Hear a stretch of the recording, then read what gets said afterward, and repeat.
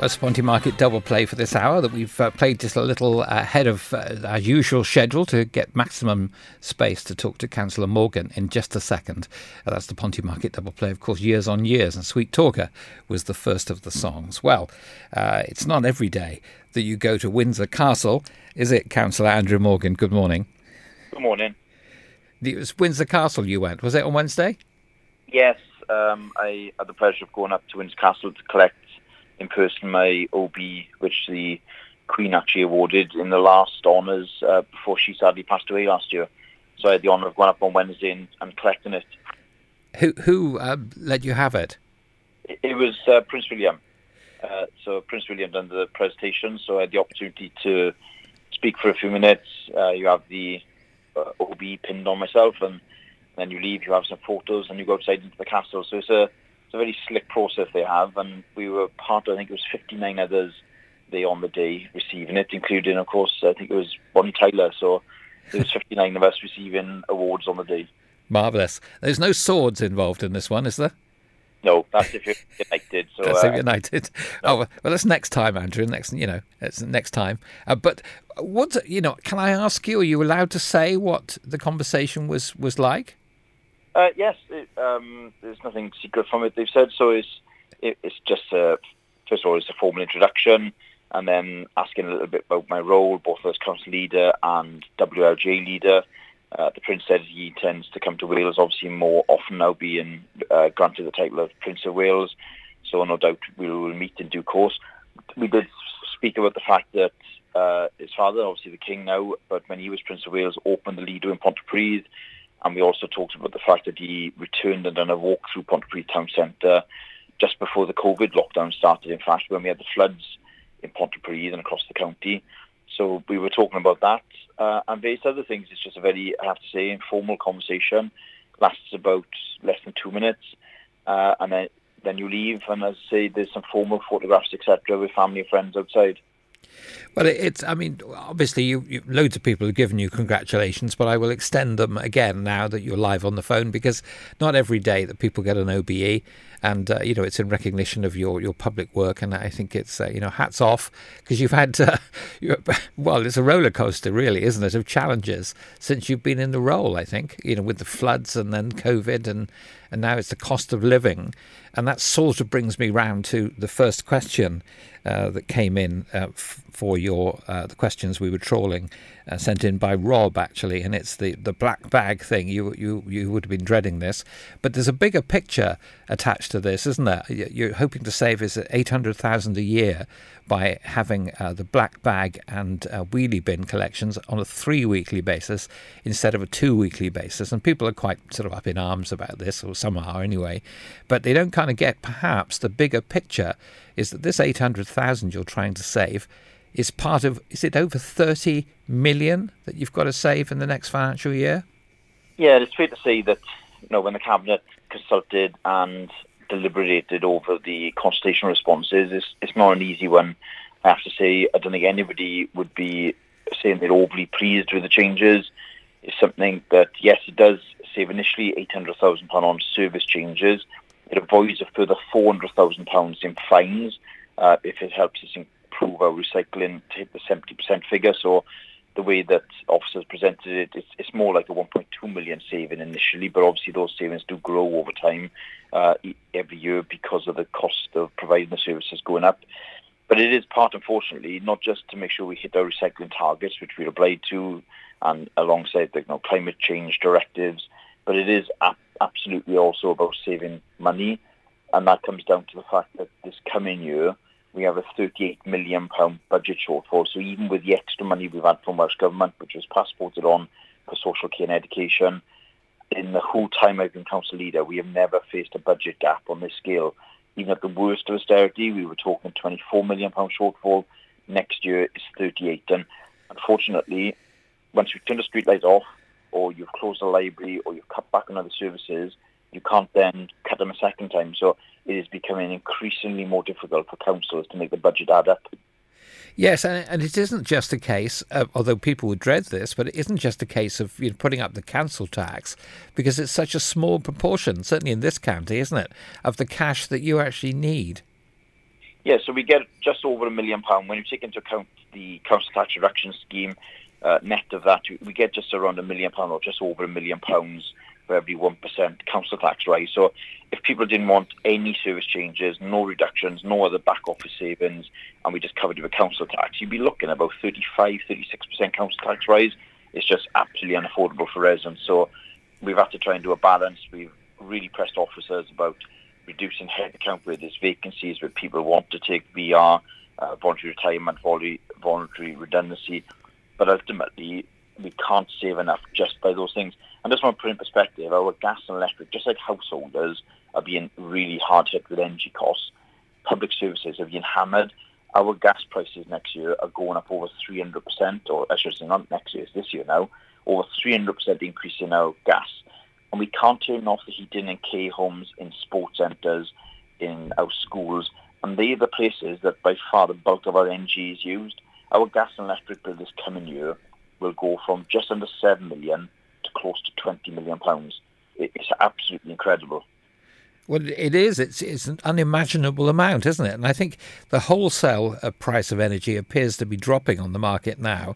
So with any luck, these will be the maximum hikes rather than loads more percent on top, which everyone was fearing, I think. But still, it's a massive mountain to climb, isn't it? And it always seems a long time for prices to come back down. Oh, yes.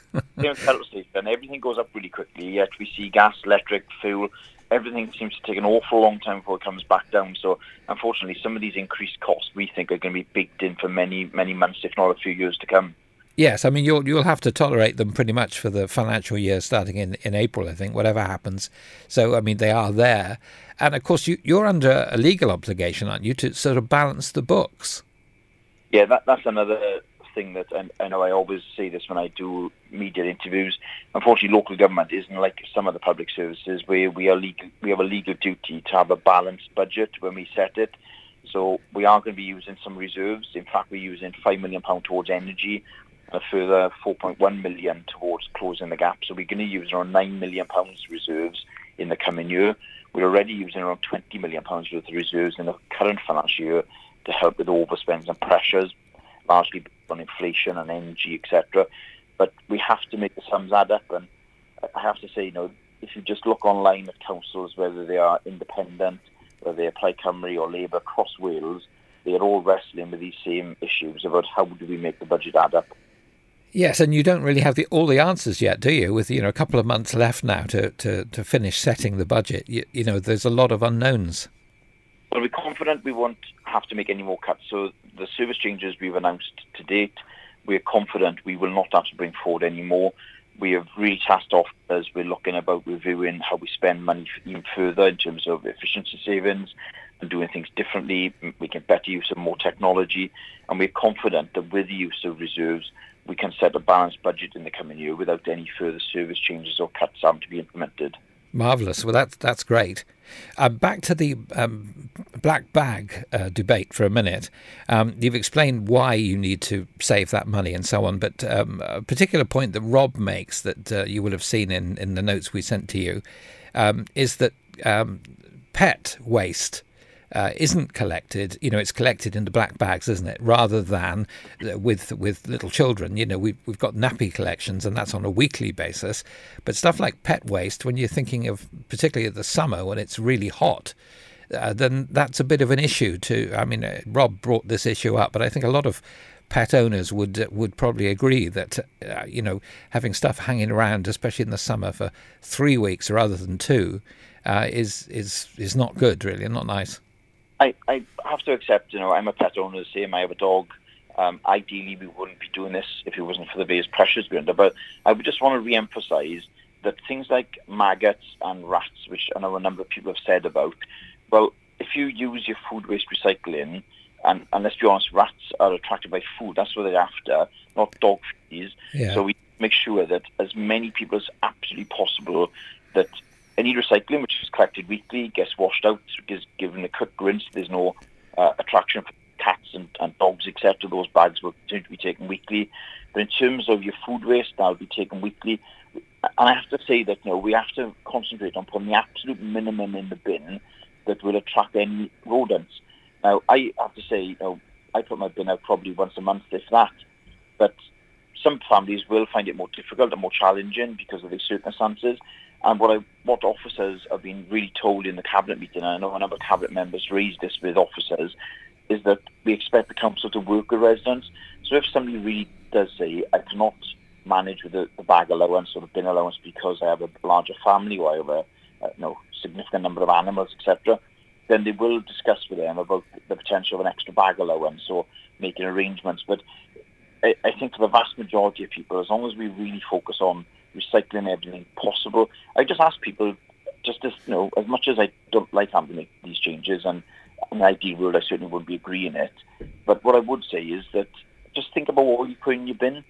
So even things in your bathroom, from your toothbrush to your toilet roll holders and washing gel bottles, everything is recyclable. There really, really should not be very much going in your bin at all.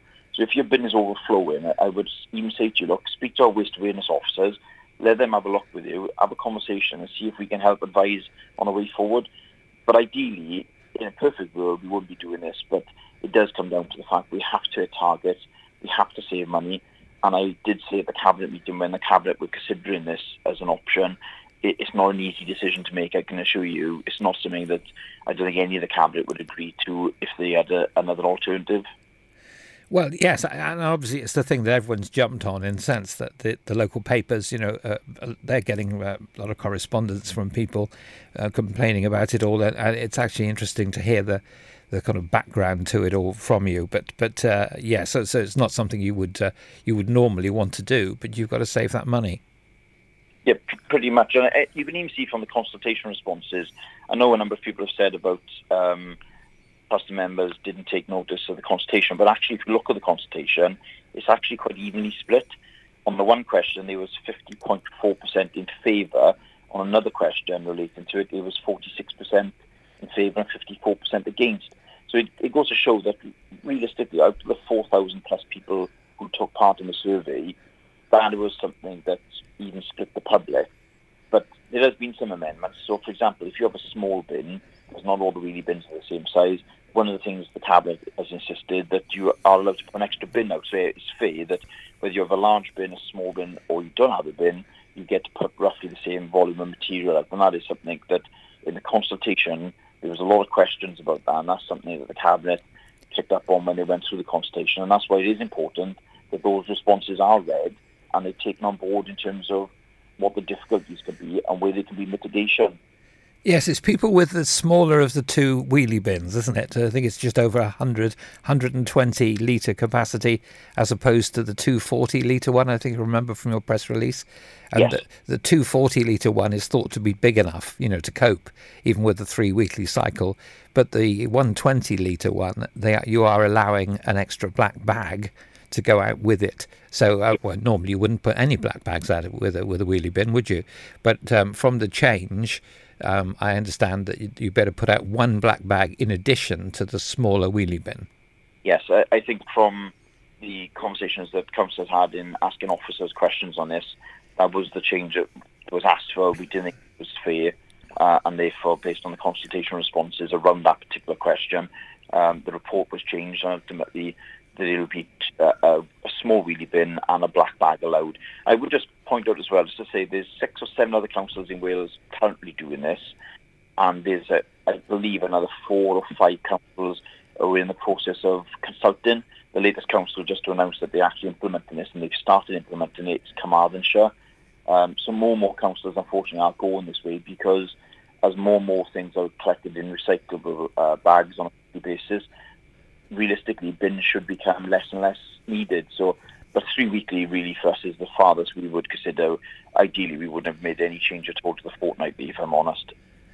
Do you think in the fullness of time it might be able to go back to fortnightly, or do we have to get used to 3 weekly now on a long-term basis, do you think? Realistically, I think it probably will have to stay at 3 weekly, simply because the funding available in the future years is going to get worse. The UK government set out in a spending review what public services can expect over the next few years. And I have to say, while this coming financial year, where, as I've already said, we're in a position where we think we are able to set a balanced budget, I have to say the following financial year, it gets even worse. and I think councils and public sector are really going to struggle. So I can't see reversing any of this, unfortunately. Okay. Something completely different is the quite complicated question that's come in about fibre, broadband fibre that's available. I think this is in the Reed Velen area. Hopefully you've got the text there, because it's a bit too long for me to read out. Yeah, so I wasn't fully aware of this, but I can tell you, actually, my deputy leader, Councillor Maureen Webber, it's actually her electoral area, and she's been working on this for some time. Right. And I know there's been meetings with the MS, Mick Antonew, and Alex Davis-Jones, the MP, on this. And while obviously the responsibility for this sits with BT Openreach, but there is a real concern about they haven't extended the broadband fibre in the area, and there is work and lobbying going on, but we really appear to be in the hands of the residents of Reed Velen, seem to be in the hands of BT Openreach. So what I would say is I'd really encourage residents who must be massively frustrated with this to contact BT Openreach individually, or also get in touch with either Councillor Webber to help build the case, or get in touch with your MP and MS. I think the more strength of feeling of residents in that area being expressed to BT Openreach, maybe they will shift, because they have introduced it in some areas, but it seems very unfair that one street may have access and the neighbouring street doesn't. So I really do think that residents down there need to join with elected politicians and really voice their concern to BT Openreach. To keep up the pressure on BT, really. And I mean, Havard development in Elan Avenue is one of the things that's come up in this question that's come in, which apparently isn't being catered for at this minute with fibre. You'd think, actually, because these plans are known. I mean, they've gone through planning and all of this. These things are known years in advance very often. So you'd imagine that the telecoms people would just automatically kind of go along and put a connection in. Yeah, it seems to be frustrating us all that how things have happened here. I'm looking at some information I've been sent, and it says the new, I believe it's having fibre broadband is supplied to the new development within the next few months. But it seems to be, from what I understand and reading the notes that I had on this yesterday, it seems a very piecemeal approach, and that's where I think it's understandably frustrating for residents that some areas are having the access and others are not. And of course, more people now are working from home. There has been a change of not full-time sometimes, it may only be a couple of days a week, but since the pandemic, there's now more flexible arrangements for working from home for people across the board. And if they haven't got good broadband access, well, that really does hamper them. But I would really urge people to get in touch with BT Openreach, contact Councillor Webber if you need any advice, and put you in contact with the right people. And similar with the MS and MP, I think collectively this will take some people power to really press BT Openreach to say, look, no, you need to up your game, and actually the whole community wants access to good broadband, not just a few streets. Yes. Well, where we are here in Reed Velen, we've got access to Virgin network as well, which is a high-speed connection. I don't know whether that's an option with Havard, whether Virgin are going to put, an extension of their system up in there. But they do actually in parts of Reed Velen. You've got a choice. You can go with BT and lots of other providers, TalkTalk and people like that who use the BT connection. Or you could go with the Virgin connection, which again is fibre, but that's obviously not available to all, I think. So BT Openreach are the ones who nominated providers with the government, and they actually get some government subsidy. But of course, you're right, there are other commercial firms who in some areas have installed fibre. But again, it is a patchwork quilt. Yeah. In my own area, I have to say, where I live in my ward, there's very little access to that. But it is hit and miss, and it's really unfair that if some streets in a locality have it and others don't. So, please contact BT Openreach, contact your elected members. They'll give you as much advice and support as possible, but the campaign to lobby them needs to continue. Well, as I understand it, Virgin had permission to dig up roads and put their own system in years and years ago, but they're the only commercial company that, apart from BT, that has permission to do that. And everybody else uses a BT connection. So, whether you're with Sky or a lot of other providers, they all use the BT connection. So it's pretty crucial that everyone's got access to one, really. Yep. Yes, absolutely. I would say there are two other firms who are being asking, it wouldn't be right for me to say on the radio, but there are two other firms who have been in contact with my office, right, expressing an interest to say that they looking to come into the Rhondda Cynon area, in particular in the valleys around installing additional broadband capacity.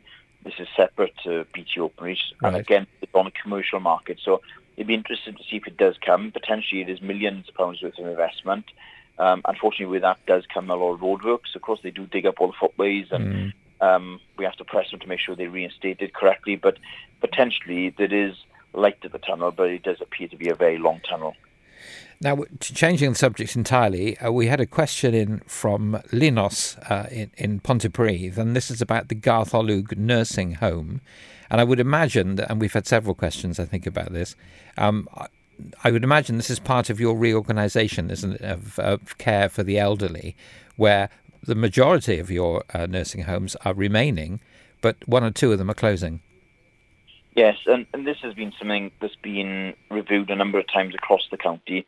And unfortunately, the simple facts are that the number of places in council-owned residential homes, vacant beds, if I can describe it that way, is significantly increased.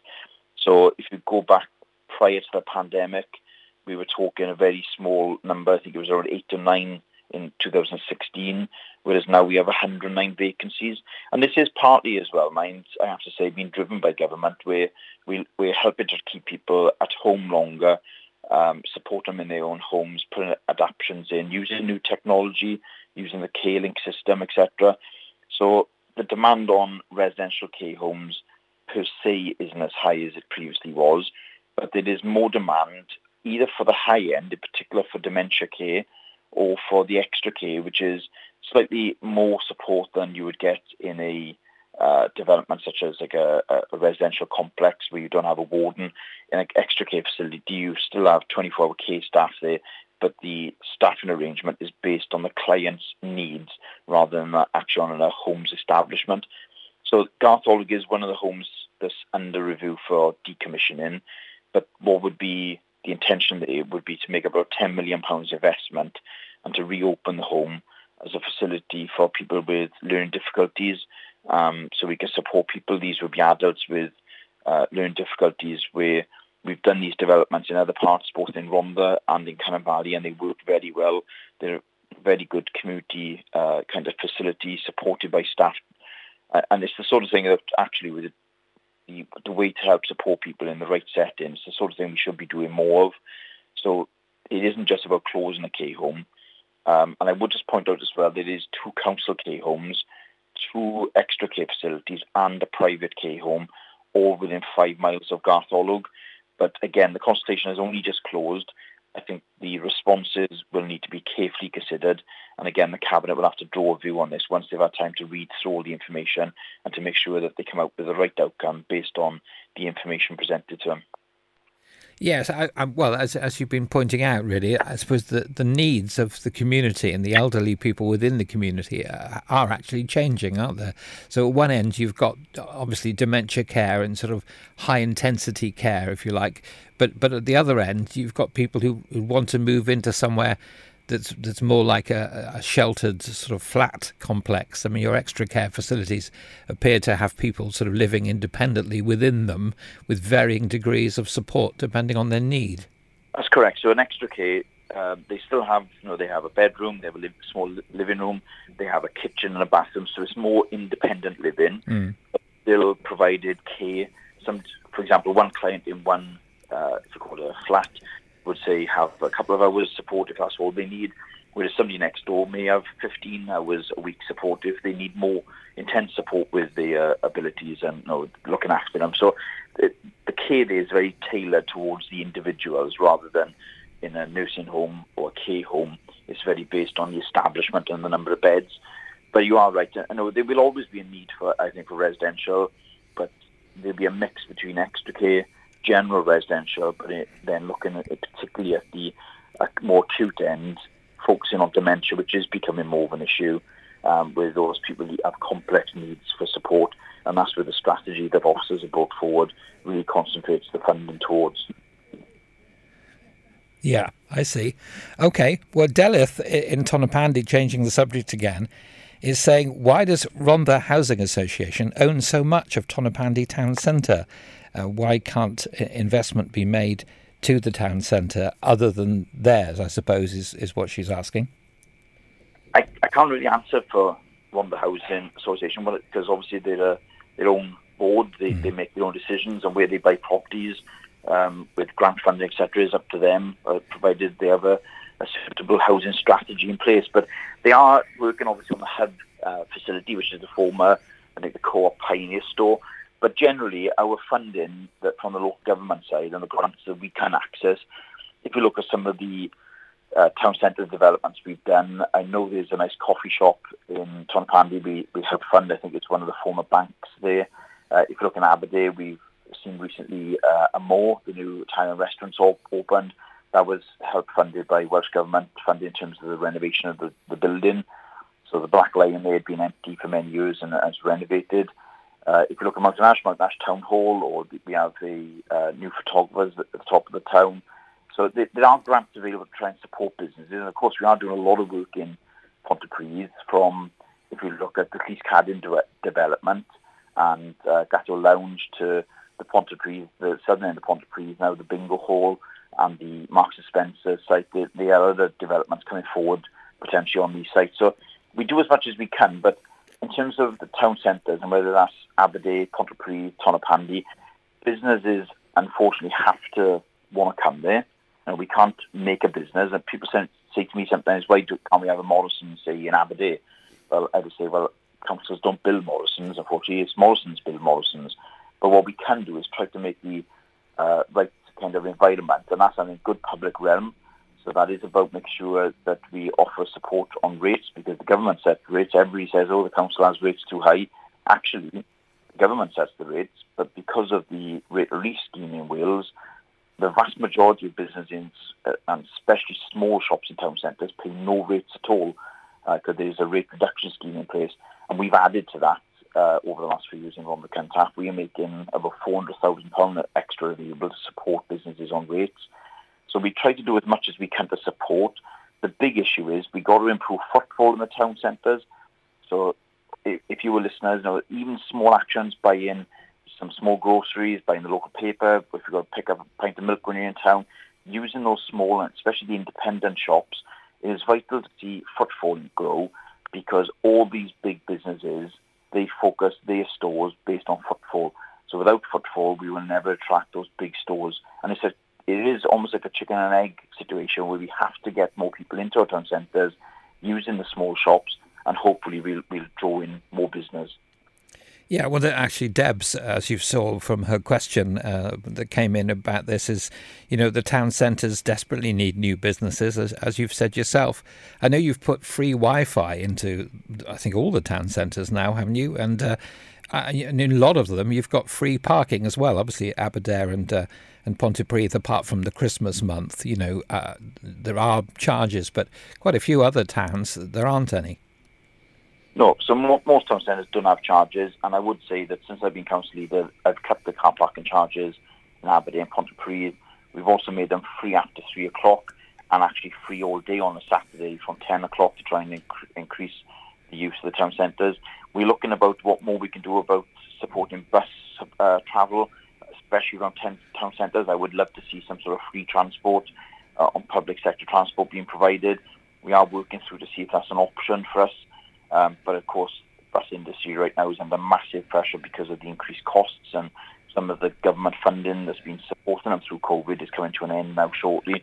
So we are up against it in lots of different areas. But what I would say, if any of your listeners are interested in opening a business in a town centre or have a business and are thinking of renovating or expanding it, then there are grants available from the local authority. Some are up to £10,000, some are small, up to £1,500 for maintenance works. And similar, there are grants from the Welsh Government that we also administrate, and they're up to £250,000 for larger enterprises. So if somebody is interested, then certainly get in touch with the local authority. We may be able to help you. Okay, well, that's helpful. I mean, obviously, it'd be nice to see more people back in our town centres. I'm sure a lot of the small businesses you referred to there would would very much like to see that. But it's the I suppose it's the economic situation is a factor which is beyond your control. But you can at least, and you are making the town centres as attractive as you can within your powers. Something we should talk about, Andrew, while we've still got a minute, is the flood alleviation work. We all had a fright recently with, a lot of rain, and some flooding, of course, occurred. Now, since Storm Dennis, I know your council has done a lot of work on culverts that were thought to be, the particular culprits last time. How did that work sort of stand up to, the test of a real storm? It's a really good point, and I'd like to certainly take the opportunity to set the record straight. I have seen some, unfortunately, people have been saying, all this money's been spent and we still had flooding. Just want to reassure the public that every single flood alleviation scheme that the council has carried out since Storm Dennis, which is just kind of now to 3 years ago, we've spent millions and millions of pounds upgrading culverts and assets. Every one of them held during the recent bad weather. But the point which I've made a number of times in council, and I've said previously publicly, this is going to be a relentless programme over many years. So there's an awful lot of culverts still out there that we haven't got to. Now, we're in the process of putting bids to Welsh Government again this year for a further £5 to £6 million. We'll be announcing shortly some further council money for the next financial year to help boost our flood alleviation works. But realistically, the best will in the world, we have designers working on schemes, we have various contractors and our own staff. We really are looking at a programme of 5, maybe 8, even maybe in 10 years, where there'll need to be a continuous cycle of improving flood assets. But the vast majority of the ones that flooded during Storm Dennis, we have now got to. We've done over 100 schemes, and as I say, every one of them held in the recent bad weather. One of the problems, I just want to also clarify, of course, we are not responsible for trying to deal with river flooding. That's under the remit of Natural Resources Wales. But we are working with them really closely. They are doing various modelling on the Taff, the Cynon and the Rhondda rivers. We will be pressing them hard to see whether it is possible to put extra flood defences in. Of course, there is a counter-argument. If you put lots of flood defences in one area, you displace water elsewhere, and I appreciate they have to balance this out. But we will certainly be pressing NRW as much as possible to do work within Rhondda, Cynon and Taff. But my commitment has been over the last 3 years is that we will draw in every penny of money we can to upgrade every culvert and to improve every flood asset we have in RCT to make sure that in future, when next time we have a major storm, we are prepared as best as possible to protect as many people as possible. Yes, because sadly, these things are going to become more frequent, aren't they? We just have to kind of get used to that idea and do the best we can. Yeah, that's correct. And one of the things we have to also be honest and say, we're not going to be able to stop all flooding. That is clearly the fact that, in some cases, you may be considering upgrading a culvert so it doesn't block, it doesn't allow debris to wash down. But the simple fact is that if you have a much more intense storms in the future, it could be that culvert line can't carry that much water away. So you would then have to consider, well, could you upgrade the culvert? But if it's going to cost maybe tens of millions, because it's not just on the one street, it's on every street until you get to the river, and if it's going to cost tens of millions, and it only protects maybe 100, 200 houses, but for £10 million you could protect 1,000 houses elsewhere, that's where they will come down to some difficult choices about where we invest. But certainly I would say there are still lots of areas, and I can give a firm commitment that the council will continue to bid for every penny possible, and we will continue to upgrade as many culverts, install cameras to make sure that residents hopefully can have that reassurance that we are doing as much as possible to protect their homes in bad weather. I mean, was the recent storm the first opportunity you had to use your emergency control room? Well, it's been manned a number of times, and every time there's a yellow or an amber warning, it is physically manned with people in there watching the cameras. An awful lot of the culverts have sensors on them as well, which record the depth of the water in the culverts. So even outside of those amber and yellow weather warnings, if a sensor is triggered, that goes through to our call centre, and our call centre records that then with an officer for an emergency response to go and check. But during severe weather, we have the sensors, which go through to our call centre. But in addition to that, we have actually physical staff in the emergency control room looking at the cameras, during bad weather, I just want to reassure people, where there are culvert sensors, there are both staff monitoring the culvert sensors and monitoring the CCTV, in addition to the dozens of crews we have out there at night going around checking all the major culverts. So the system, I wouldn't say it's totally foolproof. No, there could always be a fault, there could be a power outage, but I just want to reassure people that compared to where we are now, pre-Storm Dennis, we have made a massive effort in Rhondda to really increase resilience in terms of capital spending, more crews on call, the emergency control room, the level of staffing we have in the out-of-hour team. So we've done as much as possible, but we just got to keep this campaign of seeking money wherever possible, wherever we get grant funding, an awful lot of culvert fees, which still post to properties, and we have to do as much as we can. Yes. Well, I think we've got time for about 2 minutes on one more thing. And you're planning to extend the railway, aren't you? Or hope that Transport for Wales can, from Aberdare up to Hirwaun. Yes, it's been a really long-standing commitment and a campaign on this. And over about 5 years now, the council has secured funding to the various studies. It's whenever you open a new rail line, it is a protracted piece of work. Previously, this line was only for freight, so it was when it was used for Tower Colliery. However, replacing this track, installing overheads to extend the metro work, which is progressing now right across the county, and certainly in Cynefali, you can see all the overhead stanchions going in, and in the coming months you'll see the cables going up. But the plan is that there's a new Aberdare station, which is currently under construction. It's one of about 20 across the region that Transport for Wales are doing. And then the plan is in the future that we see that line extended with a new halt in Trecynon, a new station in Hirwaun, and even potentially a further station up at the former tower site, which could be used as a link and for the likes of Zipworld and other attractions, but it also could be a strategic park and ride where people travelling on the heads of the valleys could park there and then catch a train straight down to Cardiff, because the new electric trains, which, I've been talking about these now for at least 5 or 6 years, and I've been involved many times lobbying and pressing both Arriva and Transport for Wales for the investment that's needed. They are now being manufactured. They are starting to arrive. And once these cables are up and the lines are energised, roughly about a year from now, we will see new trains running on the valleys. And I think that will be a massive step forward, because honestly, the service, I think, on occasions is not good enough for the residents. I use the train service occasionally. I know what it's like. I speak to residents, my friends and family use the train service. And I think in future, if we to get more people out to the car, we've got to have a good, reliable turn up and go train service. Transport for Wales say they're doing that. They're working on that programme, but it's up to myself and others and people out there to make sure they deliver on what they say. Oh, yes. Well, absolutely. I mean, I think after all the promises, and the investment and all of that, and, it'll be in 2 years and then it's 1 year or whatever, people will wait to see it, really.